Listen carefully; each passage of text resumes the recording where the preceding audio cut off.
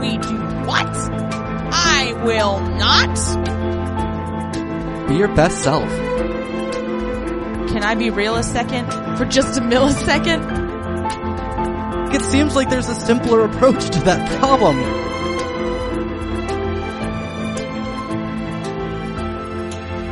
Welcome to Up Yours Downstairs, the podcast that's a tough nutcracker. I'm Kelly Anakin. And I'm Tom Schneider. We are properly married. I feel as though we are trapped in a witch's curse for all eternity. I don't know how to tell you this. But on the day of our wedding, oh my, a witch cursed me. And that is why we have a Downton Abbey podcast now. Wow. Yeah. Well, who knew? Not me. It was Maggie Smith. She is a witch. And and we didn't invite her. I know. So that was our mistake. Anyway. Not that she would have come, but she would have appreciated the invitation. I know. Also, if I had pricked my finger on the spindle of a spinning wheel, Baron Fellows would have canceled Downton Abbey after the third series. So I really let everyone down. Yeah, well, you're not much for spinning. No, I'm certainly not. Or any of the womanly arts. Welcome back, cousins. Welcome. Happy Valentine's Day. Happy Valentine's Day. And what a treat have we for you. Yeah. It is this podcast. It is this podcast. That's it. Yeah, well, I mean, I don't think they were expecting much of a surprise. I certainly hope not. Yeah, it's this podcast. It's this perfectly pleasant episode of Downton. Yeah, it's not as good as the one before it. No. But this is fine also. Yeah. But before we get into that, we do have our Cousin of the Week. Cousin Tori writes, Dear Kelly and Tom, I thought I would write in with a small bit of Downton trivia I'm pretty sure you've forgotten.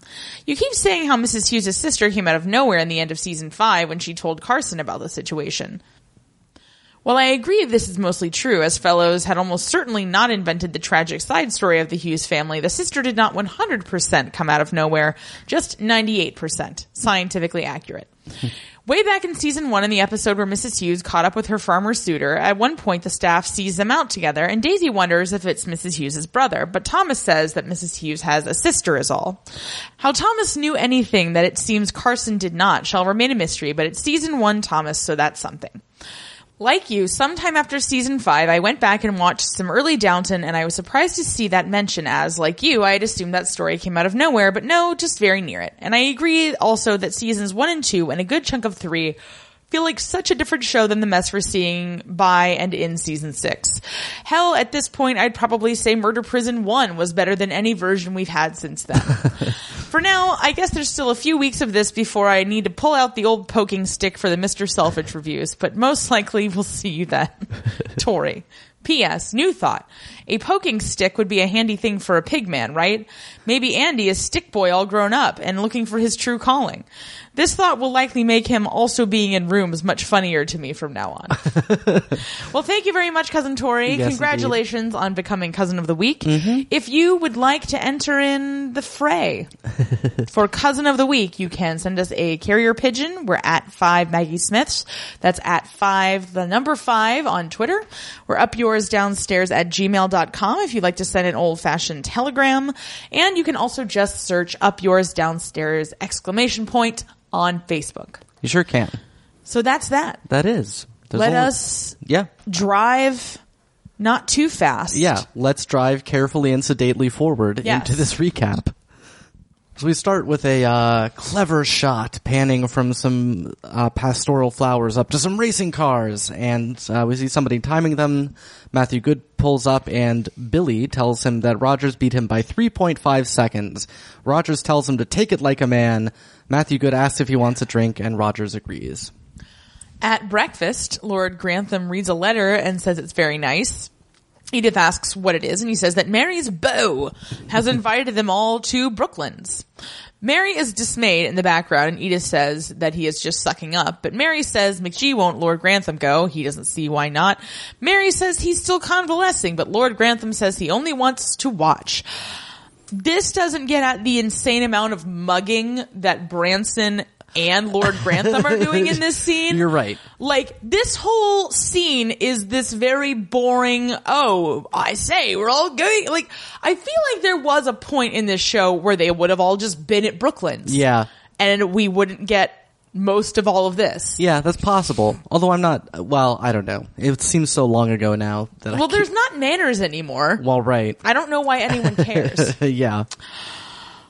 Edith says that it's a long trip to make and that the cars will only be racing for like 10 minutes. But Branson says that he heard Birdie's invited.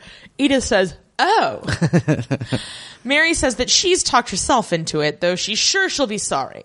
Oh, boy. Yeah, that's fairly true. And then Lord Grantham raises his glass to Branson. Yeah. Has Branson been lobotomized? This episode seems to indicate yes. That's definitely on the table.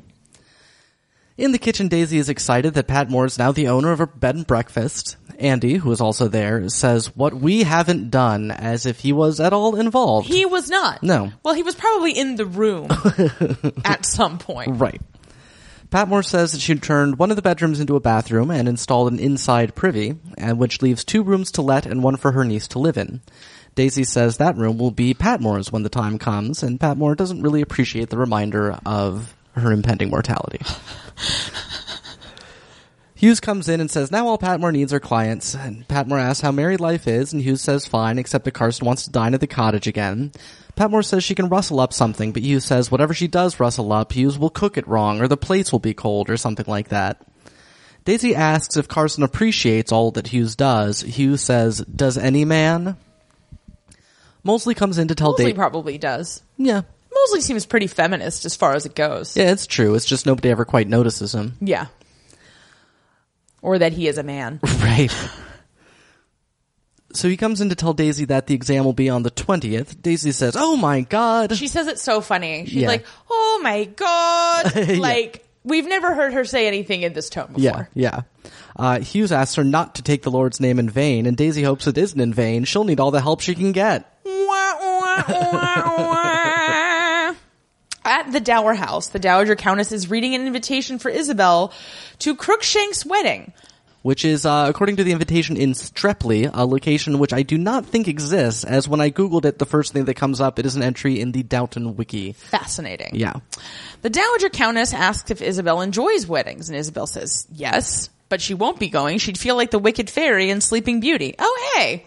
Yeah. We must have been subconsciously thinking of that. I guess so. One thing that I think about Downton Abbey, there was that point in The Simpsons, like right around like season 9 or 10, when they became very culturally literate. Like, whereas to me, previous to that, Springfield kind of existed in a place out of time. Right. But then it became much more current. Yeah. And I feel like, in a weird way, that is part of what's happened to Downton Abbey. And that's what started happening after the 3rd series, is that they started dropping all these pop culture references, which is fine. And I'm sure people may have spoken like that, but it just gives it this weird flavor that I'm not sure that I like. Yeah. Anyway, just the thought that I had. Yeah. This is not the last of these references that get dropped. Right. The Dowager Countess asks why Larry would want Isabel there, and Isabel assumes Murdy must have persuaded him. But the Dowager doubts that. She thinks that it was Crookshank, and she says that Miss Crookshank is always the one making a show of friendship. She says she's going to pay a call on Crookshank, and Isabel says she's sorry that she even showed the Dowager the invitation, but the Dowager says not to be. She then changes the subject and asks if things are going well in her former kingdom, i.e. the hospital. Isabel says that McGee's settling in, but it must be awkward for the Dowager. And the Dowager says, actually very classily, that she's yesterday and McGee is tomorrow, and that's the way it is. Isabel says that the Dowager must be feeling hurt regardless. And the Dowager says, to be honest, she is angry at the way she was treated. Isabel doesn't blame her. But the Dowager says that while she's angry, she says things some people find hard to forgive. Yeah. So she has decided to go away and vent her rage on the desert air and return when she can control her tongue. Isabel says, and I couldn't tell how sarcastic she was being. I know. Because she says her self-knowledge is an example to them all. But I'm like, that actually is a very good plan. Yeah, it certainly is. Also sometimes say things people find hard to forgive when I'm angry. So... No. The Dowager asks Isabel if Isabel thinks that she's wrong. Like, the Dowager couldn't tell how sarcastic she was either. Isabel says the last thing that she needs is to quarrel with Lord Grantham and McGee at this stage in all of their lives. And the Dowager agrees, but says that she'll call on Miss Crookshank before she leaves. Isabel suspects that Miss Crookshank is a tough nut to crack, but the Dowager says that she, the Dowager, is quite a tough nut cracker, which is fabulous. Yes. Full marks for that scene. Mm-hmm. In the servants' hall, they all rise. Andy asks Daisy how Mason is, and he's always ready to help. Daisy says that she's going down this afternoon and will inform Mason of that fact. In the hall, Thomas tells Carson that he's trying to find a position, and Carson says he doesn't doubt it, but he says it doesn't seem fair on Lord Grantham to string it out. What about Thomas? He's the one who's really getting strung along. He certainly is. Thomas asks if that means he's sacked. Carson says it means that Carson will be very pleased when he learns the identity of Thomas's next employer. Why don't they just sack him? I don't understand why they don't just sack him. This is worse. Then they couldn't have the same conversation and fill out a scene in an episode every week the entire season. All right. In the library, Lord Grantham explains that they will stay with Rosamond, drive to the track, have lunch, see some racing, and then come home. McGee says it seems unnecessary in his state. And Lord Grantham says the only state he's in is of boredom. Right. McGee says it's not her decision, which then why is he acting like it is? Yeah. But Lord Grantham says that if she means that, then they're going to go. Branson asks if Edith's coming. She is if Bertie is. Lord Grantham says it's a long way for him. Edith says maybe there's something else for him to do in London. Mary asks if it isn't enough for him to see Edith, and Edith asks if it would annoy her if it was. And Mary looks taken aback. Yeah. Like, you weren't supposed to answer, Edith. Yeah. Out back, Hughes walks up to Thomas carrying a bunch of dead flowers or something. But she says that she's sorry if Carson spoke harshly. It just worries him when a plan is delayed. Thomas points out that the plan is his departure and crushes out his cigarette.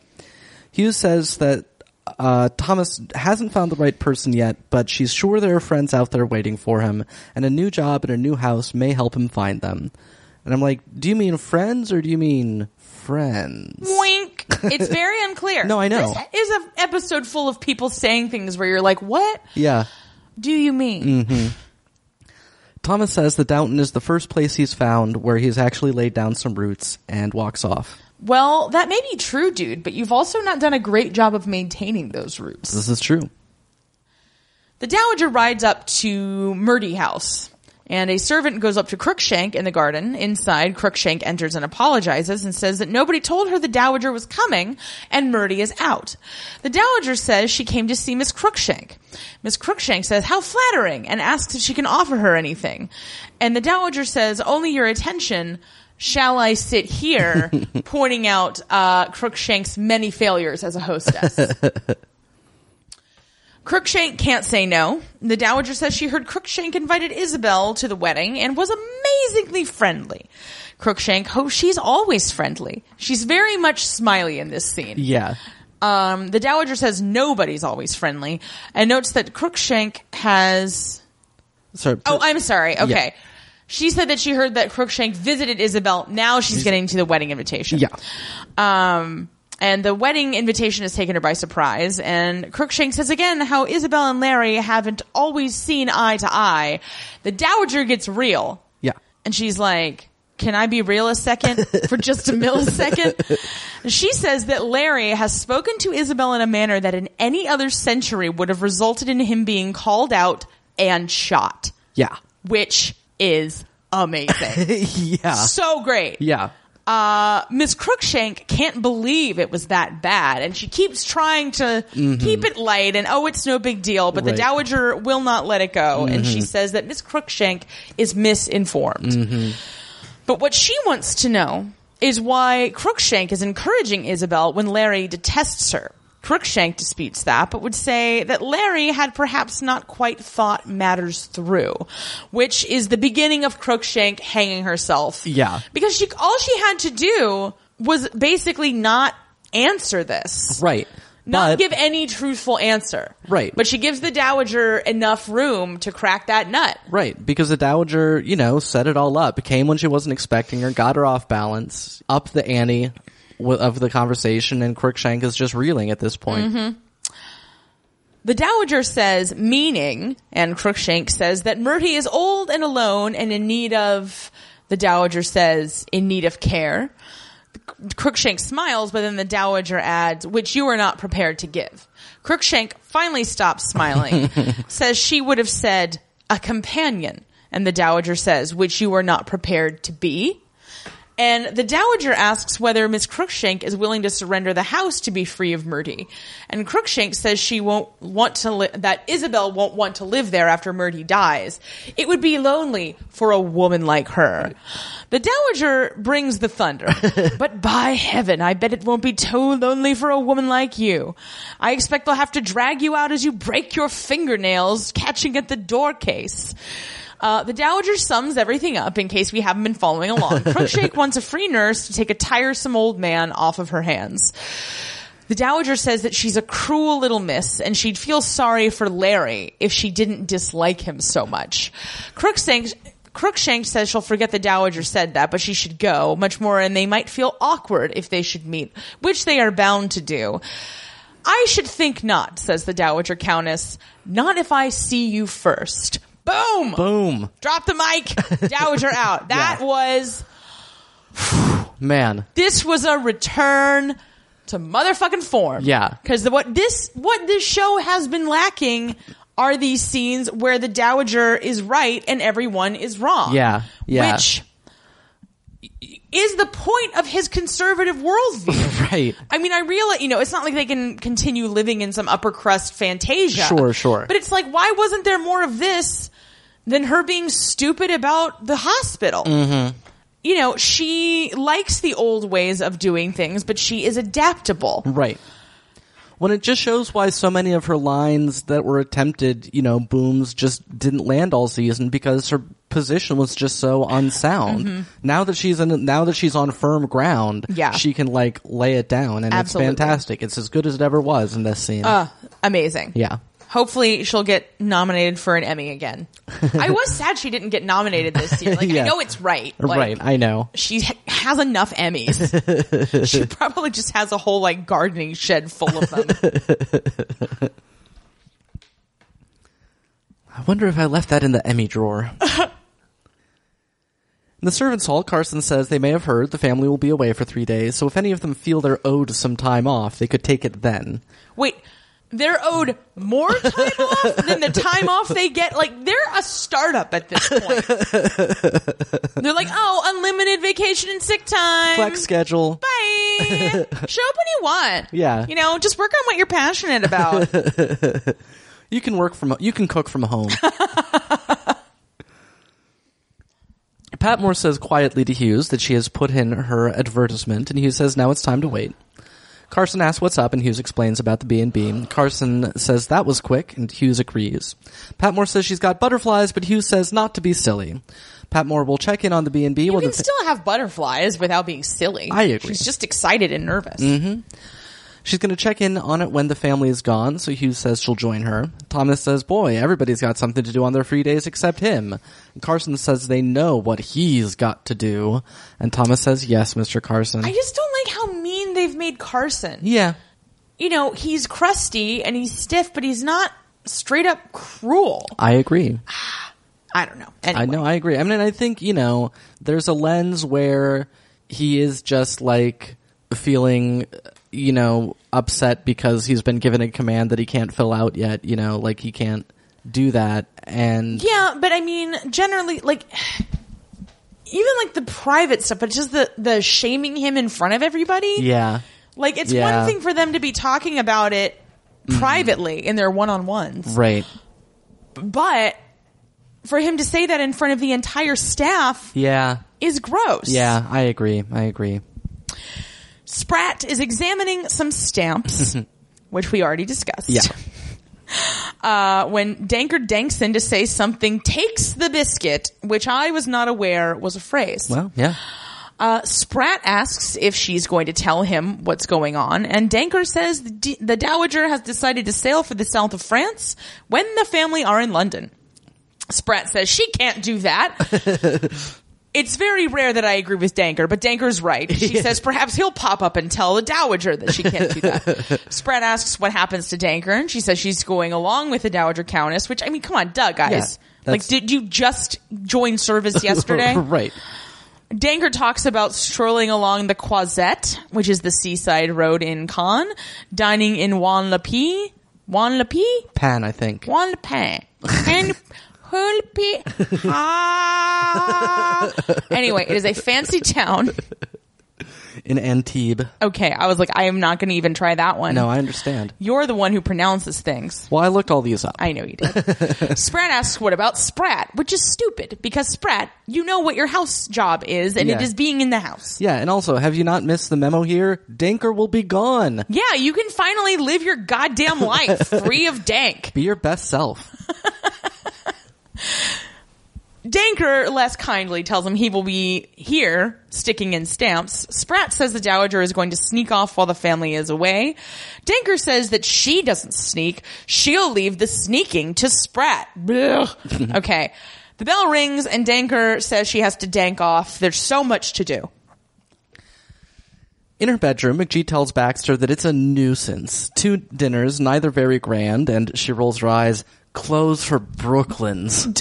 Can't she not go? You would think. Like, honestly. come on. Yeah. Just send the rest of those idiots and you and Spratt hang out and get your grooves back. Yeah, agreed. Call up Mr. Bricker. Yeah. Like, I have the house to myself. Ow. Well. Baxter laughs and says, very good. Lord Grantham comes in and says he's sorry if McGee isn't keen. McGee says that she's just worried about getting Matthew Good's hopes up. Is that what? Really? Anyway, Lord Grantham says that he likes the fellow, and McGee does too, but doesn't think a professional driver would make Mary happy. Sybil maybe, but not Mary. I mean, Sybil did marry a professional driver. Yeah. Like, what do you mean, maybe? Yeah. Like, clearly he made her very happy. It's been proven definitively. Until your husband killed her. Right. Lord Grantham says that's the whole point. What does Matthew Good have when poor old Tony's land and coronet didn't appeal to Mary? Maybe she didn't like the coronet. Like, Lord Grantham, like, you can just be friends with Gilly. Like, This is like on Jane the Virgin when Jane and Michael broke up and Rogelio just wanted to keep hanging out with Michael. Yeah. He says McGee might say that it's Matthew Good's sex appeal, but isn't Mary too sensible for that? I don't think anyone's too sensible for sex appeal. That's why we keep having sex. Right. If you look at sex, just on the I remember when I found out about sex and was horrified. I was like, we do what? I will not. And then, hormones, man. Yeah. And then I was like, well, that seems good. Yeah. Let's do that. Life finds a way. McGee says that they have a very contrary daughter. Lord Grantham says, anyway, he's never been motor racing, and McGee rolls her eyes. Poor McGee. Yeah. Man, she's just got nothing to do except for, I guess, now run the hospital and make cat pillows. But right, yeah. So, we are not seeing that, but we can assume that she's busy working. I liked her contributions to the hospital storyline. Yeah, it's just not particularly juicy for her. Right.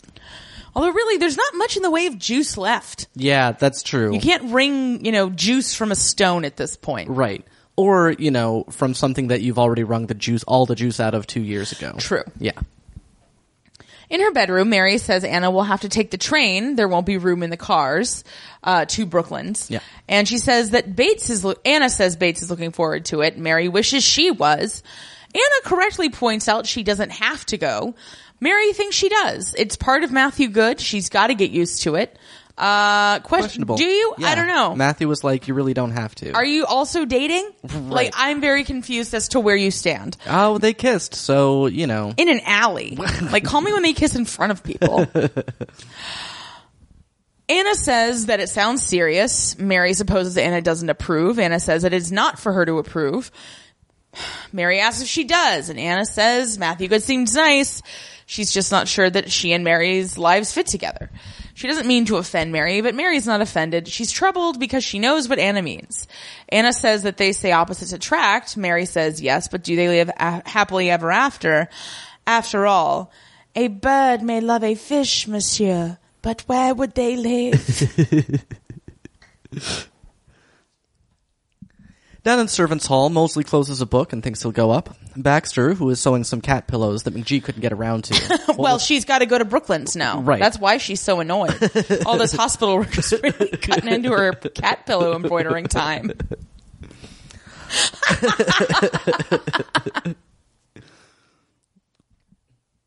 Baxter asks how Mosley revises, i.e. studies, if he's being tested on general knowledge. Mosley doesn't really know, but he feels like he ought to, study something. She asks if it's important, and he says that it's important he doesn't feel a fool. Baxter says she's the fool. Mosley asks why, and she says because she still can't decide what to do about Coyle. Boo! Wrong answer. There was literally any answer she could have given that I would have accepted that isn't this answer. Yeah, Mosley, like all of us, can't see why it's so hard to decide. She says maybe if she testified in court, but that never happened, and the story feels unfinished. Which, no, it doesn't feel unfinished. It feels pointless. There is no point to the story. Mosley says it sounds like Baxter's going to go see him. She says that she needs to be sure he has no power over her anymore. So yeah, answering his summons sounds like a good way to prove he has no power over you. I agree. Yeah, coming at his call. This is just healthy relationships 101. Mosley asks her to tell him when she decides. Well, but he's actually mad at this point. Yeah. Mosley has finally just been like, bitch. Yeah. You better read my blog.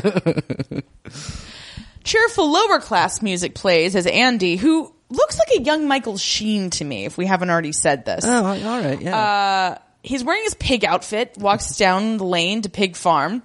Inside, Mason pours him some tea while saying he hoped Andy could bring the books up to date a bit. Now, my main question is, how are there books on this farm that he's just, did he inherit the books? I think what he's referring to is the accounting. That's what I mean. Okay, yeah. Oh, okay, I see what you're saying. Well, yeah, it's not clear. Yeah, you know what? I have no idea how farm accounting works. And also, shouldn't the estate agent be the one handling the books? Well, I would assume that the estate agent would be, collecting reports on a regular basis. Right, but this is actually their pigs. Right. He's got a tenancy. Right. But he No, I know. I was just saying that I was assuming that among his responsibility would be maintaining the pig farm record that the estate agent would regularly collect and integrate. Well, anyway, my point is bringing them up to date. Right. That is a good point. You weren't responsible for them before. Right. That I suspect Pigman was a pretty sharp, he was a volunteer fireman. I think he knows how to handle accounting. Anyway, Andy tries to deflect and says that he could handle some of the heavy stuff, the lifting, the things that his illiterate ass is good at. Right. But Mason says there's nothing that he can't do until they separate the piglets. But he's got to get on top of the figures. When can Andy come do that? And then why did he come now? He's there at the moment. And he's I don't know. How long does it take to learn to read from a gay under-butler? But what he really says is he's busy just now. And Mr. Mason is pissed. Yeah. He's okay, well, I guess let me know. My dumb daughter-in-law was he's all hot to trot for Pig Farm. Right. If you don't want to help me, that's fine, but Don't offer to help me. Yeah. Honor your commitments. Mm-hmm. The Dower House, Isabel is surprised to hear that the Dowager is leaving today. Dowager says she'll spend the night in London and sail on the SS Paris tomorrow and cruise around the Mediterranean and stay with the Brahms and Khan, who keep asking her over. Isabel says she'll be surrounded by foreigners. The Dowager says that her reason for traveling is to be eager to come home, and a month among the French should do it. I just love her efficiency in this episode. Yeah. She's operating at full Hermione right now. Yeah. Isabel asks if Lord Grantham will be hurt, and the Dowager says not as much as if he knew why, and she gives Isabel a note to give Lord Grantham. Isabel asks how they can reach her, and she says that she has written to Branson as he is the most sensible. She adds that she called on Crookshank, and Crookshank wants Isabel to take Murdy off her hands, and Isabel's choice is harder now. Before, she didn't want to come between Murdy and Larry, but now she must decide whether to abandon him to his selfish and greedy children. Yeah. This is real. Yeah. This is some serious realness. It is. Isabel says it's still a tug of war she doesn't want to be part of. But the Dowager says that when she takes delivery from Miss Amelia, she'll be lucky if she gets a Christmas card. I don't know what that sentence means. Right. I think it was like just some sort of like, some sort of understatement thing. I don't know what takes delivery means. I don't know either. I mean, my point is, Amelia's a bitch. Right. So that's what we know for sure. Yeah. Anyway, yeah. So that might make more sense to a British person. I don't know. Mrs. Hughes leaves the Patmore B&B and asks if Patmore can be ready by tomorrow. Mrs. Patmore says it's just one couple. Mrs. Hughes says the house is beautiful, but there's a lot to think about. She asks if she'll offer dinner, but Mrs. Patmore says no, they can go to the pub, but she'd like to make a thing of her breakfasts. Mrs. Hughes says that she'll manage that easily enough, and Mrs. Patmore says that she'll be back tomorrow, but should she come Thursday morning? The family will still be in London. Mrs. Hughes has no objection, because why would she? Yeah. Mrs. Patmore suggests that tomorrow night, Mrs. Hughes can have dinner with Carson. Mrs. Hughes supposes it would be nice to eat at a normal time, which if you're in service, doesn't the time that you eat just become the normal time? Yeah, I don't know. Mrs. Patmore says you could and you couldn't because I've had an idea. Oh. She has a cunning plan. At E, the Edith magazine, Edith walks in and the new editor greets her. Edith says that she's not really there. She's racing at Brooklands tomorrow and thought she'd pop in. I like how everybody says, oh, we're racing but you're not. You're going to look at the racing. Right.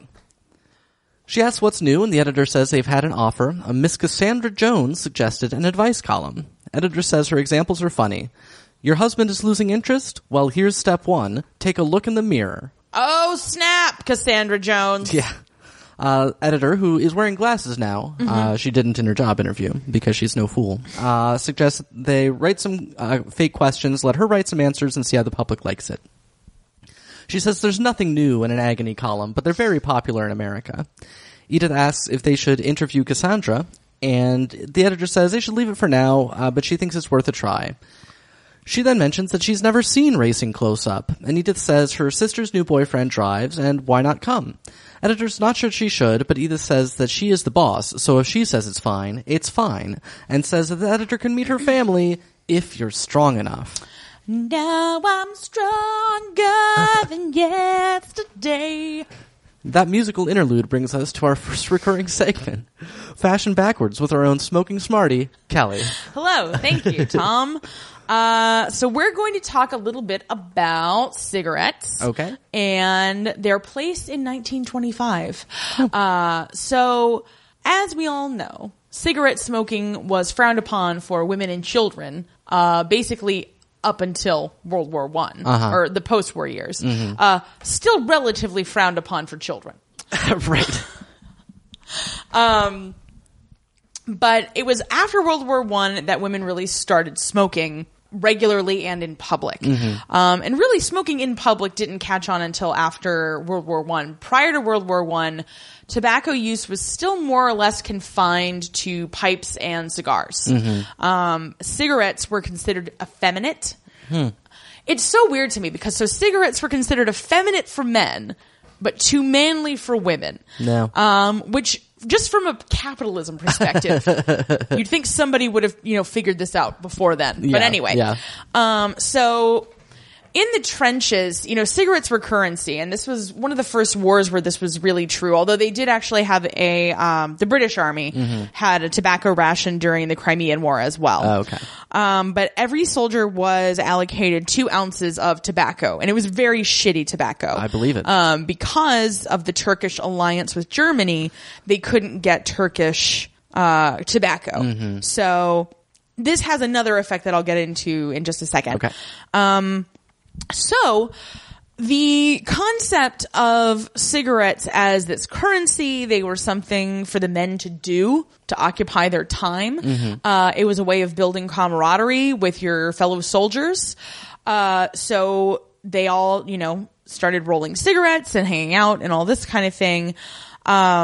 And also, it was really too difficult to keep your tobacco dry in the trench, dry enough to put in a pipe. And so rolling them in, individually into cigarettes helped kind of protect them from that dampness. So all these men developed, an addiction, and this became very popular after the war. Now, the other thing that happened during the war, because this Turkish ban ban on Turkish tobacco made tobacco milder, the tobacco that they were using for cigarettes, probably from America. I would guess. Yeah. It's milder, so it was milder tasting and kind of lighter, so it appealed more to women. But they didn't really start advertising and marketing cigarettes to women until the 1920s. And I learned a lot of really interesting stuff about this kind of thing. And as we all know, cigarettes have always been marketed to women as, an alternative to snacking. So, one of the very first woman-focused ads was from Lucky Strike that said, reach for a strike instead of a sweet. And their package was green, and they did market research, and they found out that women hated the color green. So what they did was they had a whole big party, this huge soiree, and invited all of the fashion editors, and basically everything was green. They had all these green clothes. They mounted this insane, brainwashing campaign. Wow. And all because they didn't want to change the color of their packaging. It seems like there's a simpler approach to that problem. But they really, really liked it green. Wow. Even though, 50% of their target market disagreed with them. And then, there is, I think they called them, Torches for Freedom. Okay. They had a very hard time getting women convinced that they could smoke in front of other people. So they, I think this was, I can't remember if it was Lucky Strike or if it was Reynolds. But one of the big tobacco companies, this is in America, paid 10 debutantes to walk down the street smoking cigarettes as a sort of show of support for women's suffrage and you're all independent. And statistically, and this is true even today, so any country that is kind of sort of developing, and their gender roles are changing, women smoke at a higher rate. Whereas in currently developed countries, obviously smoking rates are falling there. But in developing countries where a lot of the men smoke, as women become more equal, they want to partake in that as well. There is this very pervasive idea that it's very bold and independent and I don't need a man kind of thing. Yeah. So they marketed all these things, they would have, cigarettes with special colored tips, all that kind of thing to appeal to women. And then obviously the trend just kind of kept going. Once you get into World War II, right. Cigarettes have that same association. Yeah. And once the science started coming out about the link to lung cancer, then that's when you kind of, obviously it took a really long time. Right. That was the beginning of that. But prior to that, it was just it's dirty. That was why women weren't supposed to do it. It was just vaguely dirty. Basically like anything. Yeah. That women might do. Right. So that is, why we see Miss Cassandra Jones. Sorry, not Miss Cassandra Jones. Right. The editor. Yeah. Miss Edmonds. She's smoking a cigarette. Yeah. And I noticed you just sort of, throughout this season, you've just seen a lot more of the young people casually having cigarettes, where basically nobody smoked anything but cigars with the after-dinner brandy with Lord Grantham prior to this. Yeah. Well, of the upper class. Yeah. Exactly. Yeah. Oh, right, because Miss O'Brien. Yeah. I keep forgetting about her. I know. Well, okay, thank you. You're welcome. Back in the recap. At dinner in Marmaduke House, Lord Grantham says he feels guilty for not opening Grantham House. Rosamond says not to. She knows what a palaver it is. Yeah. Plus she owes him for some vegetables that she's wiped. Lord Grantham says more so now that they've got no real staff. McGee adds that almost everyone they know is selling their London house, but that's not for her to say. They've always got a cash flow problem. Yeah. And they haven't stayed there Yeah. since Rose's wedding. Right. And they don't have anybody coming out till Sibby. Like, anyway. Edith says she went past the site of Devonshire House. I wonder if Sibby will be allowed to come out. Yeah, I don't know how. Anyway. Yeah. Edith says she went past the site of Devonshire House and there's something vast going up in its place. Yeah, and this was like a minor big deal at the time. This was sort of very symbolic of all the old townhouses that were getting destroyed. Like Siegfried Sassoon, who was a major World War I era poet, wrote a whole poem about, the death of Devonshire House or whatever. Okay, good job, Siegfried. Yeah. A bell rings and Branson says that people don't want vast palaces anymore, even if they can afford them. And Lord Grantham says, they were fun, though. I do like this happy-go-lucky Lord Grantham. Yeah, me too. Do I think it's good storytelling? Absolutely not. But Hugh Bonneville is just a delight. Yeah. But he says in his youth, all the hostesses laid luncheon for 20 every day, and if you turned up in time, you sat down for a lovely feed. And they all laugh, as if that sort of thing isn't exactly why the Bolsheviks killed Nicholas II. Yeah, it was just like, we're gonna give lunch for 20 rich people, no matter how few of them show up. Mm-hmm. Poor people, you get nothing. Then Matthew Good walks in. Okay. What? He says he's so sorry. He thought they'd be finished with dinner. Mary says that they should be. Rosamond says that they should be, and they'll go through unless the boys would rather stay and talk about racing cars. Matthew Good says that he would rather join the ladies, and Lord Grantham says, like Lord Byron, and I'm like, that isn't a compliment. Yeah. On any level. Right. And this is your daughter. Anyway. Boundaries, people. Matthew Good thanks Branson for rounding them all up. Branson says that he's as keen as Matthew Good is. Mary says that it's a bit obvious, him showing up like that, and Matthew Good hopes it is obvious that he wants to be part of this family. What? Yeah. That's a bold statement. It is. And I mean, I feel like they should have had way more fraught conversations about this. Yeah. Without, I don't know, maybe it's the post-war thing and everybody's, just saying what they mean now. But I guess so. Mary asks if she has a say in the matter of him joining her family, and Matthew Good says that he wants to surround Mary with people murmuring, "Isn't he divine?" or "You'd be mad to let him go," or "Doesn't she have a son?"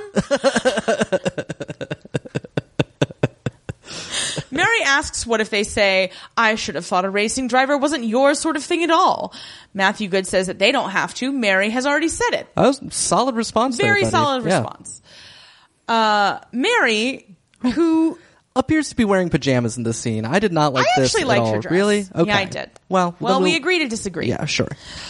She says there's a long list of people coming tomorrow, and Matthew Good says to give him the list and he'll sort it out. I'm like, so you've all just shown up without, Right. Although, really, I mean, the only person who wouldn't be on the list already is the editor. Yeah. Because Bertie was invited independently. Right, agreed. I mean, I guess, the servants, to the extent that they have to make space for them, I don't know. Matthew Good asks if she minds him inviting her family, and Mary says that she's here, isn't she? Which isn't exactly an answer. No. In the servants' hall, Carson asks Daisy if she's prepared for her exams, and she says she's done as much as she's able. Carson says, no one can say more. He says that he wasn't always sure, but now she's got this far, well done, he wishes her good fortune. Patmore wonders where she'll go from here. Which I also wonder. Yeah. Because this is a lot of work to go through without, anyway. Step 1. Underpants. Step 2. Question mark. Step 3. Profit. About like that. But Hughes says Gwen's visit shows them that in the new century, anything is possible. Was it only Gwen's visit? Or was it not the new century that showed this? Gwen's visit, the war, the sinking of the Titanic, the telephone. Wow. Progress. Keeps chugging right along. It sure does. She asks if Molesley is ready. He says he's as ready as he'll ever be. And Patmore says she'll walk down with lunch for Molesley, Daisy, and Teach, whose name is Mr. Dawes. We probably knew that at some point. Yeah, but I like to call him Teach. Oh, yeah. I just wanted to establish. Molesley says that she doesn't have to, but she says she wants to, and Andy, who is also there, says that he will give her a hand so that he can also be there at the picnic. Hughes asks Thomas what he's doing tomorrow, and he says, scanning the jobs column, what else? The editor walks along at Brooklands, amazed at the brave new world of the 1920s. She's come a long way, baby. Edith waves her over, and at Matthew Good's car, Branson finishes up wrenching something and says Matthew Good is all set. Matthew Good says clearly they need Branson on their team. Would the car fallen apart had this random, rich mooch not showed up? It's hard to say. Anyway, he sees Edith and the editor, who Edith introduces as Laura Edmonds. She goes on to introduce her to Mary and her parents, as well as Mr. Rogers, who races on Matthew Good's team. This is, what's his name? Charlie. Charlie, yeah. Rogers jokes that he beats Matthew Good every time, but Matthew Good says that Matthew Good is faster, younger, and better. Rogers says, yeah, but not at racing. Oh. The clothes here are awful. Yeah. Like, there was a woman next to them during the actual race that I was like, she is better dressed than literally everybody who matters on this show. Yeah. Branson wishes there was something he could do to be useful. Amen. Matthew Good says just to cheer. It's the same advice Baron Fellows gave him at the beginning of the season. Aside at the catering table or something, Mary says that she doesn't know why she's getting food as she can't even swallow. Matthew Good says it's all terribly swank. Normally it's just an oil-stained sandwich and a bottle of pop. Pop? He's from Ohio. Well, the larger, Midwest. Yeah, I know. But good job. Mary's glad to think that they've brought an improvement there. Yeah, there's a lobster on the table among many other fancy things. So yeah, that's an improvement. Edith and Bertie are walking through a crowd. Bertie says his train sat in a tunnel for an hour, but anyway, he's there now. Edith invites him to meet the editor back in the Crawley booth or whatever the hell it is. No, because it is unclear. It's like, do they just commandeer part of the garage? Right. Yeah. Rosamond asks the editor if it's hard to be a woman editor. She says it's hard to be a woman anything that isn't domestic, but she does her best. Lord Grantham thinks it's courageous and good and is also not on his first drink anymore. McGee says, heavens! Lord Grantham's conversion to the modern world is almost complete. But Edith says not to be deceived. He'd still like to see her and Mary happy wives and mothers. He saw Sybil do that and it didn't work out great. So yeah, maybe he'll come around on that too. Could be. Bertie says even leopards can change some of their spots. Lord Grantham agrees and says there's still some food. I would guess there is. There was an entire table full of food. One of you is like, oh, did you plan to, do you have to eat? They were like, okay, you can bring in your own food, but you have got to eat all of it before you leave. That's right. Obscure Brooklyn's regulation. The editor and Branson hang at the back of the food line, and the editor says she's glad nobody's unhappy they hired a woman. And I'm like, it's not their newspaper. Right. For God's, or their magazine. Yeah. But, maybe somebody, could have been like... So. Branson says that she's an improvement on the last editor, and she's not the only one around there who's broken a few barriers. Shut up, Branson. The only barriers you've broken, you've spent the last 10 years painstakingly rebuilding. I'd also like to point out that they're clearly being set up to be in a relationship together because Baron Fellows really liked when Harry met Sally and really doesn't think that men and women can just be friends. Yeah, I think you're right. Well, and it would be one thing if any woman his age was ever introduced without, this coming up. Yeah, yeah. He also has a daughter. Right. She's cool. Go play Pooh Sticks. Be an adult. There's a PA announcement, and Matthew Good thinks he's being summoned, so Rogers calls him over. Matthew Good tells Mary that it means a lot that she came, and Mary hopes so because her digestive system has packed up completely. Super not interested in anybody's digestive system ever. Yeah. But especially on this show. Right. Unless you're projectile vomiting blood, then that's at least interesting. Yeah, but that's not you talking about your digestive that's system. Right. That's just, showing, not telling a major malfunction. That's right. Anyway, Matthew Good says he'll be fine. She must credit him with some skill. And when he passes, he expects to see Mary cheer and wave. She asks if praying counts. Roger summons him again, and he kisses Mary and says that he should keep his spirit, and says that should keep his spirits up. He'll see her in a minute. I do not understand why she bothered coming. Yeah. She's just being unpleasant. Yeah, she is. And, I understand if it's, PTSD related. Right. But just don't do it. Yeah, I agree. But, she's generally unpleasant. It's often her MO, so... Old-timey race cars, old-timey racing gloves, an announcer specifically pointing out that they're all waiting on Matthew Good. Rogers wishes Matthew good luck. Matthew Good puts on his goggles. Everyone looks awful. Yeah. Matthew Good looks like a weird fetus. Yeah. Or something. He's wearing a white jumpsuit and then a white, a snood. Yeah, yeah. And those horrible racing goggles. Anyway. Yeah. Not flattering for anyone. So he puts those goggles on. They all stand poised. Somebody waves a flag, and they all run to the cars. Old-timey switches and handles turning on, very Imperator Furiosa-esque. People are applauding, cars moving, people looking. Some of them are standing in trees. Where are we now? Who knows? Now they're in some field. Number 6 is in the lead. Boys run along. Now just a completely different angle. Birdie says, here they come. Where did they start at? No one knows. Everybody leans over the railing as various indistinguishable cars race by. Which one belongs to which driver? Who knows? No idea. Rosamund makes some joke about how, I guess, Talbot is also the make of a car? Yeah, which it turns out it is, and the Wikipedia article has an amusing picture of an old guy sitting in a replica, or like a restored Talbot, thinking, I'm so rich and classy, and then the background is all just portable toilets. So all the cars come by and Mary's nervous. McGee asks, when will it be over? Mary says, not soon. And then philosophically wonders what they get out of it. Branson kind of like unhelpfully says, what do you think? Spade! Shark, shark, shark, shark, shark, shark. Yeah. I'm done with Branson, you guys. No, I know. This episode just fucking put me over the... Oh, when I first came to Downton, I was just a chauffeur. Yeah. I'm like, what? You loved being a chauffeur. Yeah. You hated the man. That's right. No, and he's like, don't tempt me into joining this world of cars. Like, tempt you away from your current world of cars? Like, what? No, and I also did really appreciate McGee being the mom at the sporting event. Being like, so is it still happening? Yeah. What do the numbers mean? Like... I've been the mom at a sporting event since I was a wee child. And now it's time for the second of our recurring segments, Tom Repeats History, with our resident racing raconteur, Tom. Tom, welcome to the program. Thank you. So I just kind of looked up a little bit about auto racing in general and the history thereof up through the time period in question. And it actually is older than you might think. The first recorded race of self-powered road vehicles was in 1867. Holy wow. England, yeah. Between two silly-sounding English towns. Took place at 4:30 a.m., and little is known about it because it was very much against the law at the time. Okay. But yeah.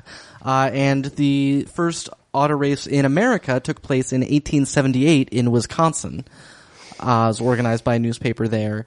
But these were all steam-powered cars, which was the, first standard type. The first race, the first race organized for gas-powered cars took place in 1887, over 2 kilometers in France. It's debatable whether you can call it a race or say that it had a winner because only one person showed up to participate. So, there's that. Things really started to get going in the 1890s was when these took off, and primarily in France. France was really the center of auto racing in the early days. The illegal street races. You're not wrong. The first one is generally considered to be the Paris-Rouen race. Rouen. That's my attempt at that. In 1894. And it was the first one in America was in Chicago. One of the newspapers organized a race for Thanksgiving of 1895. And that one is actually credited with sort of waking up the American populace to the idea of cars as a thing that might be cool. Mm-hmm. But yeah, these road races in France became a big thing, and they all tended to be of the form Paris to X. And sometimes a back, so there was the Paris-Bordeaux-Paris race and various other things, including kind of culminating in the 1908 New York to Paris auto race, which inspired a movie that I like to an odd degree, The Great Race by Blake Edwards, which was the original plan was actually that they were going to go from New York to San Francisco, take a boat up to Valdez in Alaska, cross Alaska a little bit, and then a boat over to Siberia. But it turned out they simply could not function in Alaska. So they redirected down to Japan and China, and then up through Russia and on the rest of the planned route. Okay. However, road racing started to become less popular in Paris itself, because these were just races on, roads. These were not like racetracks. These were not anything else. And in the 1903 Paris to Madrid race, which things had already started getting dangerous by just having auto races just around, and the French authorities really didn't want to allow this. But the King of Spain at the time was super into the Paris-Madrid race, and all the auto manufacturers were always trying to push these because they were all the best advertisements for their cars. These were, what we see in Downton is kind of the very last era in which cars and car races were just cars, like ordinary cars that you would buy at a dealership. Yeah. They didn't have specialized racing cars, and that started in the 30s. But so the Paris-Madrid race, they finally convinced them to let it go on. And it did not go well. And it was a whole weird thing too, because everywhere you went, there wasn't good communications. So everywhere you went, there'd be like rumors that like people had been killed in an accident, but maybe they didn't, and all this sort of thing. And Renault, the founder of the company, was killed in this race, along with what turned out to be a total of 8 people, 5 racers and 3 pedestrians were killed when the cars kind of veered into them. And it was like people just didn't really understand the way cars worked at this point. They would just stand in the middle of the road and like get out of the way at the last second, but they weren't good at judging the last second. And so some of the lead drivers were starting to slow down to try to like give people more time to get out of the way. But the people were just like, great, I have longer before I have to get out of the way. And it just, wow, it was real bad. And it wound up getting stopped. This makes that car race in Greece seem really irresponsible. Yeah. They wound up just stopping it when it got to Bordeaux. They were like, you know what? You've killed enough car race. And yeah. So Brooklands was built in 1907. Partly as the result of all these deaths in normal races, but it was the first purpose-built auto racing track. Oh, anywhere? Yeah. It was, and it inspired and was shortly followed by the Indianapolis Motor Speedway, which I think was 1909 that it opened, and which has the largest seating capacity of any stadium in the world. Oh. Yeah. But Brooklands did not, from what I can tell, look much like what we see on Downton. The primary difference being that all the curves were very highly banked. And there was a line running down the middle where, in theory, if you were going at top speed, you wouldn't have to use the steering wheel. It would just, the banking would just guide you around the curve the right way. So yeah, we certainly didn't see any banking on the curves in this one. So, boo. But the other thing that was going on was that as of 1903, England had established a flat, period, 20 mile per hour speed limit everywhere. And the English car manufacturers were worried that the French car manufacturers would get ahead of them in technology, because I guess in France you could just do whatever the hell you wanted. Like the Autobahn. Right. It seemed to be that way. So the English car manufacturers were like, we need to be able to do high-speed testing, so that's what Brooklands was open for. And it also became a center of aviation research and training and that sort of thing. So when World War I broke out, it was closed auto racing and turned over entirely to the Air Force, which wasn't called the Air Force then. I mean, I guess just the military, and they tested planes there. We're also seeing the last year before Grand Prix racing started in Brooklands. That started in 1926. So I really couldn't get a sense. This race would have been just sort of a random let's have a race thing. Yeah. It wouldn't have been part of an organized series or anything like that, from everything I can tell. And actually what was more common, and the first race they had there, would be a 24-hour race. How far can you go in 24 hours? Oh, okay. So, they'd have specially designed gas tanks and everything like that. And they had red lights around the track so that they could go the full 24. Yeah, and that's about it. Women weren't allowed to race there even for a while, of course, even though some of them were quite successful. In early car racing days, women did very well and were a part of it. But you know how it is. They quickly got shoved out. Yep. Much like the early days of Hollywood, when there were a lot of women running things. Yeah. It was pretty much the same in car racing. So, bummer. Indeed. Yeah. Patriarchy hurts us all. Yeah. And then, auto racing did many things after that, but that is not the point of this show. All right. Well, thank you, Tom. You're welcome. And now, we're out on a lawn. Teach is thanking Patmore for the picnic, and she's annoyed that she forgot the lemonade, but Thomas walks up. He brought the lemonade. Hey! Mrs. Patmore thanks him, and Thomas sits down and asks how everybody did on their exams. Molesley says he doesn't know yet. Teach says that Molesley will know soon, but Daisy will have to wait a while. She says she's got 3 more papers to do after lunch. Andy asks if it was harder than she thought. Daisy hands the test to him and says number 2 threw her for a loop. Mrs. Patmore, like, this is so clunky. Yeah. Like, they might as well have had a script fall on her head followed by an anvil. Mrs. Patmore asks Andy to read it out. It's so awkward. Yeah, no, I agree. It's like that episode of Step by Step where JT had dyslexia. Whoa. Thomas says he will read it instead of Andy, and Daisy's like, why? He can read it. Andy starts sounding out Tsar Nicholas so badly that it took all the way until he said, Nicholas for me to know. Yeah. Thomas takes it and reads out the question. Andy then frustratedly says he can't read. Thomas has been trying to teach him, but he, Andy, is too stupid to learn. Daisy says not to say that, but Andy says that he is a fool who knows nothing and is nothing. And sure.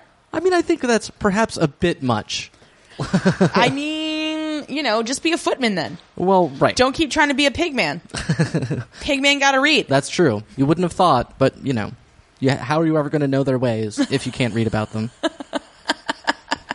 Pigs. Cars! Still driving! One of them had radiator trouble, I guess, and some announcer who can apparently see all is describing all of this. So various shots of cars, which may or may not be passing each other. They go past the stands again, and Branson asks if they envy them. Edith doesn't, and Bertie doesn't either, and says they'll have to keep an eye on Branson. Please don't. Yeah, just let him go. Yeah, let him wander into traffic. That's fine.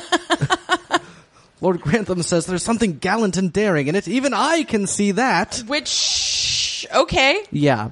And the shots here are terrible. Yeah, they were like, oh, we could hire somebody to direct these. Who knows anything about action. Well, it's a car race that's supposed to be very thrilling, right? Yeah, I would think. Cut against this bucolic picnic. Well, right.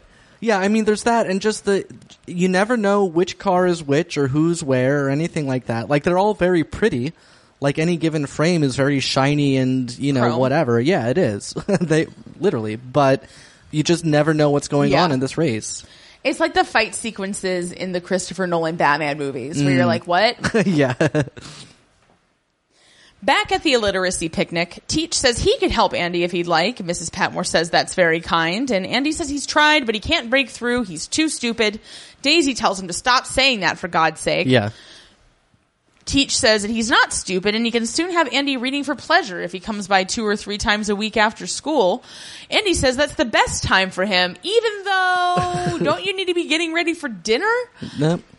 He doesn't have to be doing anything. It won't stay long, and Thomas says that they can keep going on with, but Teach cuts him off and says they don't want to confuse Andy with different methods, or your penis. Thomas says, of course not, and Molesley says Daisy'd better get back to work. Thomas asks if they need any help, but Andy says he can manage. So, I guess your planned obsolescence is right on schedule, Barrow. Yeah. Oof. It's tough. No, and that's the thing I'd say about it, he hasn't done anything terrible in, a year. And the last terrible things he did were all to Baxter, and she doesn't seem to dislike him, so... Right?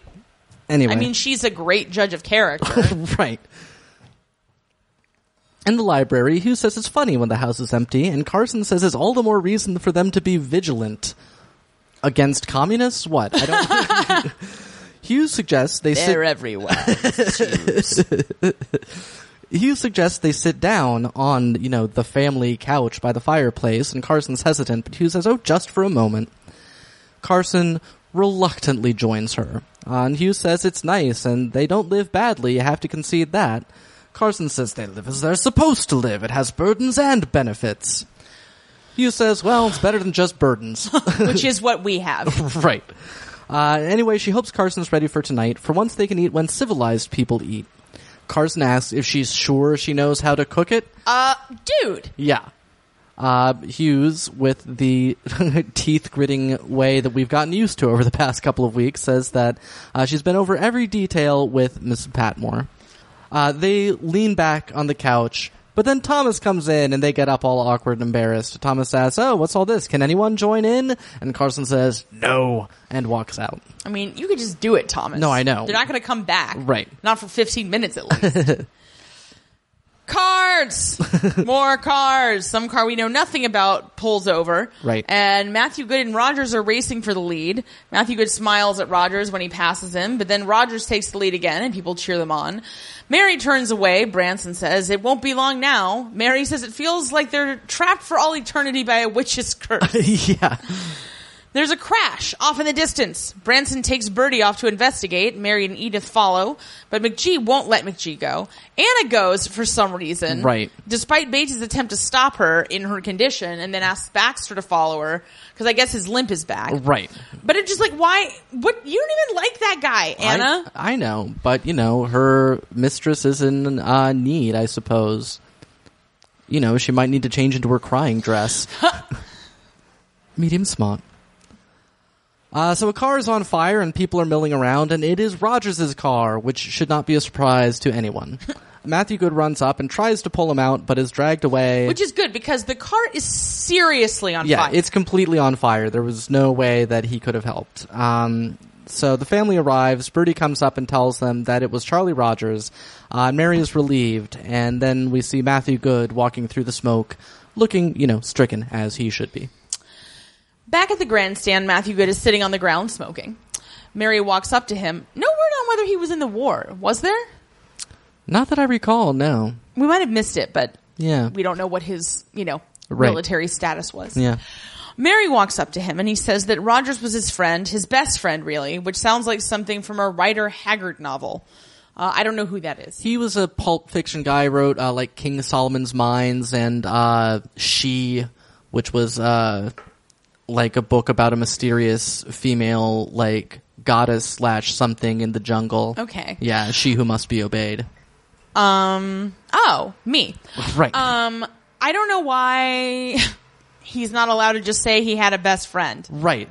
No, I was also like, that seems perfectly fine, dude. Anyway, he keeps asking himself if he encouraged him, and Mary says, of course he did, and Rogers encouraged Matthew Good. He says he needled him and pushed him, and Mary says that he did the same, and if Matthew Good had died, Rogers would be asking the same questions. Matthew Good says that he didn't die, and Rogers did. And he apologizes, but Mary shakes her head, and she says that the family are going. Rosamond didn't want to cancel dinner. She thinks they should all be together. It's like, you didn't know him. Right.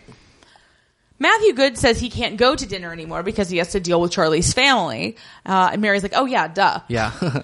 He tells Mary to thank Rosamond. He starts to say something else, but Mary says they shouldn't do any of that stuff now, which is interesting. I don't think she's ever said stuff. Yeah. And walks off. Yeah. Like, okay, Rosamond. I don't know. I mean, it's a weird situation for her to be in. Yeah. It's like, oh, we were all going to have a good time, but now we're not. Right. Somebody I don't know died, and he was best friends with somebody who I basically also don't know. Yeah. Yeah, that's weird.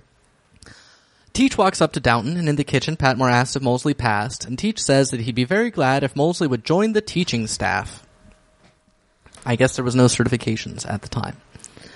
Molesley is shaken, but thanks Teach for telling him. And Patmore asks if this means he'll be a teacher now and not a servant. Daisy asks when will he be leaving. Teach says to give him a moment. He says that he is impressed. There are Oxbridge graduates who knew far less than him, and he should be proud. Okay. Yeah, I guess, a lot of them are just, they're getting gentleman's C's and drinking themselves to death. So that makes sense.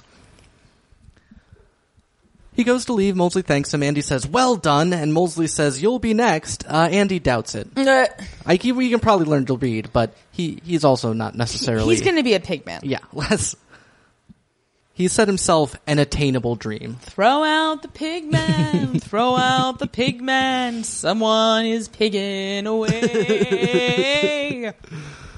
Patmore says they should celebrate. There's a bottle of wine in the kitchen if Carson wouldn't mind. And Daisy asks if this is the end of service for Molesley. Is this the end of veg?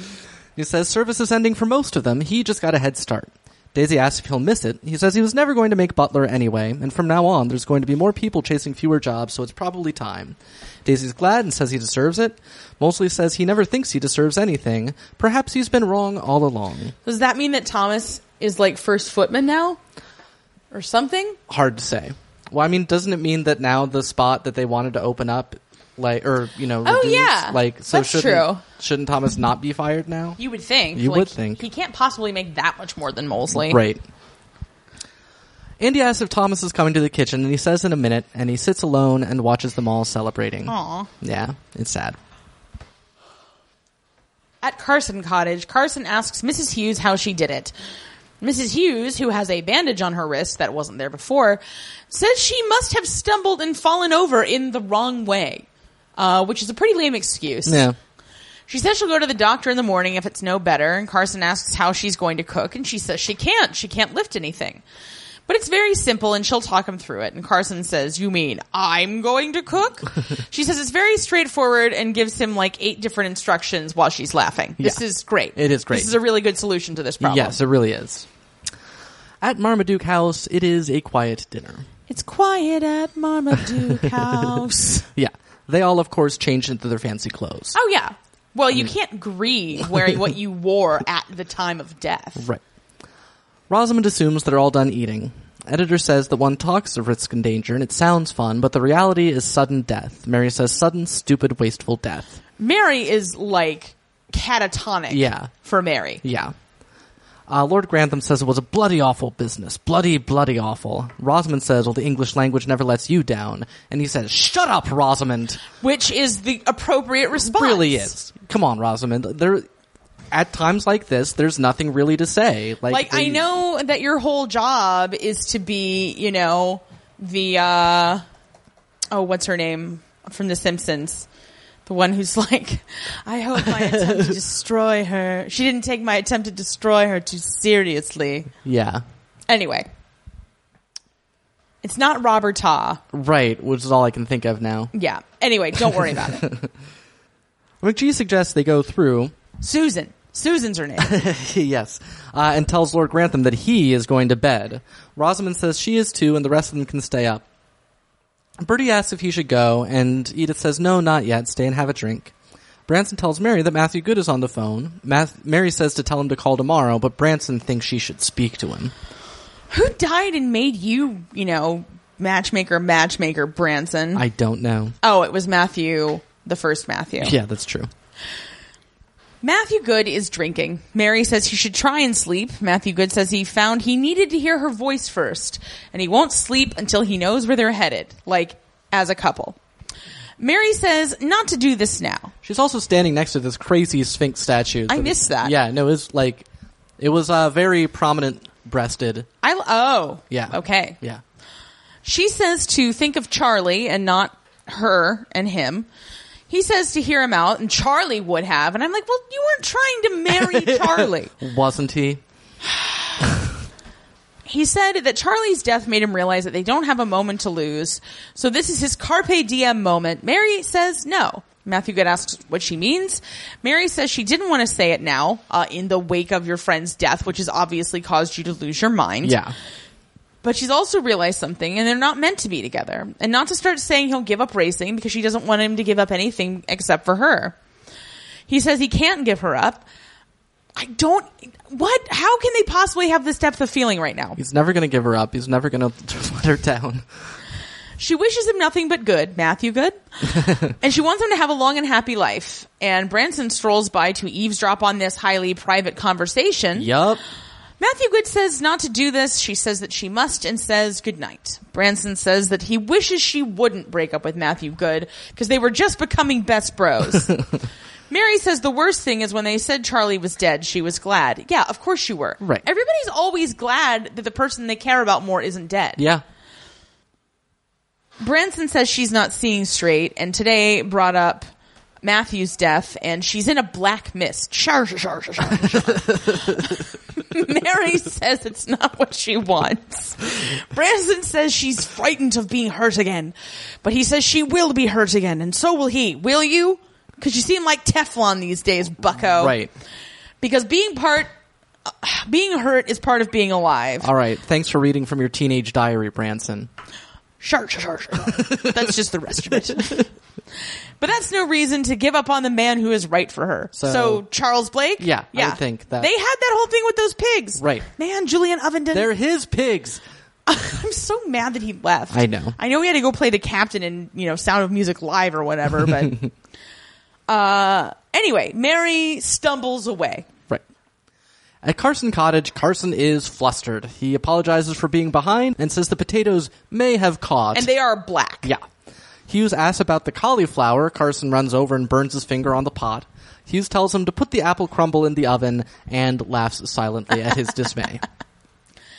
In the kitchen, Mrs. Patmore says it was a good day, and Daisy says she actually wound up enjoying the test, and she's glad it turned well for Molesley. Mrs. Patmore says it'll probably turn out well for Andy, too. Daisy supposes so, even if he just wants to learn about farming from Mr. Mason. Mrs. Patmore says Daisy must share, and that if Mr. Mason makes new friends, it doesn't mean he'll have less love for her. Daisy says, doesn't it? She says she's never had much that was her own. Mrs. Patmore says she's found the love of the father there, and she can count on him just as she can count on Patmore. And I had forgot, I was like, does Daisy even have a family? Right. And we looked up and she had one line about how she never had a father not like that. Yeah. Implying that it was not a good father. Yeah. Carson Cottage, Hughes says the crumble is good, actually. Her mother's was always a bit soggy. But Carson is asleep. So Hughes kind of taps her spoon against the plate to wake him up, and Carson starts up and is like, oh, we're done now, finally? Hughes says, yeah, just put things into soak and cover the pots with water, and he doesn't have to do the washing up until morning if he'd rather. Carson asks, won't she be better by morning? And she says, oh, not for that. They could ask Billy to come over. Who's Billy? There was a Billy at the racetrack. Is it him? Yeah, that's him. That's what he does. Time cars and wash dishes. But he's got his own work to do, timing cars. She asks if Carson minds, and he says no.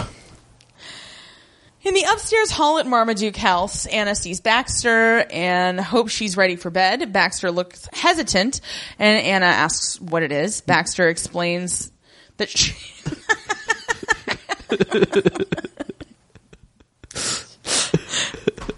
I really gotta read these. Baxter explains that she's been cursed never to sleep, but wander the halls endlessly, looking for her lost plotline. They say I had a conflict once. Okay, really, she says she's just wondering if she's right that Anna is to be congratulated, and Anna says it's a bit early, but yes. Baxter's happy for her, and it's good to think of a new life coming on a day like this. Anna says goodnight. In her room, she sees Bates and says he's stretched out like a pasha. Great. He's lying in bed, but all right. Bates says it's an early night for him because Lord Grantham went to bed right after dinner. Anna says not for her. Mary's very codependent because of the crash, and then she broke up with Matthew Good. Bates wouldn't have thought it was the right night for that decision. Anna said Mary says that she's sure. Bates asks Anna if Anna thinks that she's right.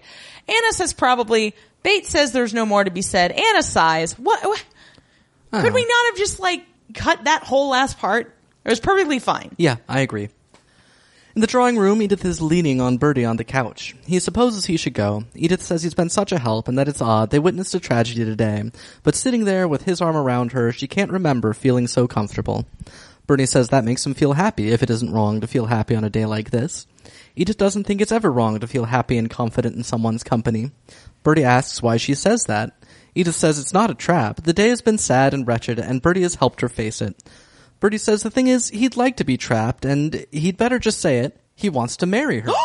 What? No. Edith sits up and says, oh. Bertie asks if she's offended, and she says why would she be? She's thrilled, she's delighted, she's just surprised. Bertie says that she's known that he's mad about her, and Edith says that she doesn't ever think she's the sort of girl men are mad about. Bertie says she's wrong because he is. He knows he hasn't got much to offer, and Lord Grantham is probably hoping for more than a penniless land agent, but if love is allowed to count, he's got plenty of that. Edith says that she must ask him something. Would he let her bring Marigold? He says, your family is ward? Right? Edith says that she's much fonder of Marigold than the others are and would hate to leave her behind. Bertie's like, well, if she means that much to you, though of course he hopes that they will have their own children before close of play. I like Bertie. Yeah, me too. Edith would like that too. Bertie asks if that means she accepts, and Edith says not quite. She's sorry to be a killjoy, but she must think about it. Bertie says to go ahead. He won't marry anyone else, at least not until after she's broken his heart. He's so cute. He's very cute. I want to marry Bertie. Yeah. No, and it's very, the way the tone is, it's very, it's not, too it's making very clear how much he wants her to say yes, but it's like... He's like, I see your boundaries, yo. Yeah, exactly. He says he'll go, and Edith says to kiss her first, and she promises she won't keep him waiting too long, and they kiss.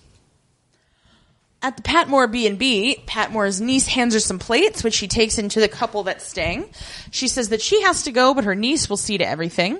Patmore walks out, and some weirdo in the bushes with a camera writes something down. So this does not bode well for anyone or anything or any plot. Yeah, like... Can she not just open her B&B and just be left in peace? Yeah, like maybe her niece isn't great at it or something. Yeah. I don't know. Out front of Downton, the family have returned. Carson says that Isabel is waiting in the library. She wouldn't say why, but she seems eager to see them. He adds that Spratt rang to ask when they'd be returning. Lord Grantham doesn't remember who a Spratt is, and Carson explains. And he's like, "Oh, that Mr. Pratt." Or Spratt, as if he knows so many Sprats. He might. Lord Grantham asks what he wanted, and Carson says, again, no explanation was proffered. What a confusing day. Yeah. Lord Grantham says, curiouser and curiouser. See, these are them pop culture references. Mm-hmm. That one, the Lord Byron thing, like, quit it. Sorry. In the library, he hopes they haven't kept Isabel waiting for hours, and Isabel says it's her fault for arriving too early, and asks how it was. McGee says, perfectly terrible, but let's not go into that. Isabel says, oh, well, she's sorry, and she actually feels rather awkward. She has a letter from the Dowager, and hands it to Lord Grantham, who asks why the Dowager didn't bring it herself. Isabel says it's because she's gone away. Edith asks where. Isabel says the Mediterranean. McGee says it's her. The Dowager is furious with her. Isabel doesn't see the point of bringing any of that up now, meaning yes. Mary asks what it says in the letter. Lord Grantham says nothing much. She needs a change of air, and Spratt is bringing a present. Carson walks in and says that Spratt has arrived. Within 30 seconds? They drive her back to the Dower House. Look, when Spratt wants to move, he can move. Carson says that Spratt is in the servants' hall. He brought a present and didn't want to bring it up there. Lord Grantham asks what's going on. Carson says that Spratt may be right. Branson says they should go down and see it. And Lord Grantham says all right, but it all seems very rum to him. Ooh, rum. Downstairs, Lord Grantham asks what the surprise is, and Hughes says he'll soon see, but she thinks it's a good one. Spratt greets Lord Grantham. Lord Grantham's like, what's going on? And Spratt says that the Dowager chose her herself, and the servants part from around the table to reveal a puppy! A new puppy! Yeah. Lord Grantham is delighted, and he says, hello, little one. Again, Hugh Bonneville. Puppies, children, all the time. And the puppy was gnawing on its basket. Oh my God, it was amazing. So he picks her up and he decides he'll call her Tio. And Edith says she thought they always had names from ancient Egypt. Lord Grantham says she was the wife of Amenhotep II and the father of Thutmose IV, and basically calls Edith stupid. Yeah. Spratt says, not knowing the family of the various Thutmoses. Spratt says that Tio? It's spelled Tiaa, but he seemed to be pronouncing it Tio. Okay. So. Tio is not exactly trained yet, which is why he didn't bring her up. Lord Grantham says that he doesn't care about that. She's coming upstairs with him. Yes, to pee on all of his priceless possessions. McGee seems just as delighted as LG, by the way. Yeah. No, well now he'll have a hobby again. Right.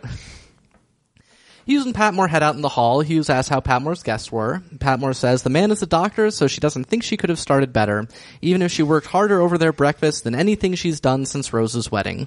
Patmore asks if Carson survived his ordeal, and Hughes says, put it this way, he has discovered a new respect for the role of cook and bottle washer, so I think he'll be giving less trouble in the future. They both laugh. Then Carson comes in and asks, what's so funny? And Hughes says, just life, Mr. Carson, just life. And Carson's like, no, it isn't, and walks out. The end. Yeah. Yeah, next week. Oh, man. Like, not to bury the lead, Lady Edith is going to call Mary a bitch finally. Yeah. Like, to her face. That's right. I don't see how that could be confusing in any way. Right. There's some kind of scandal with Mrs. Patmore and her thing.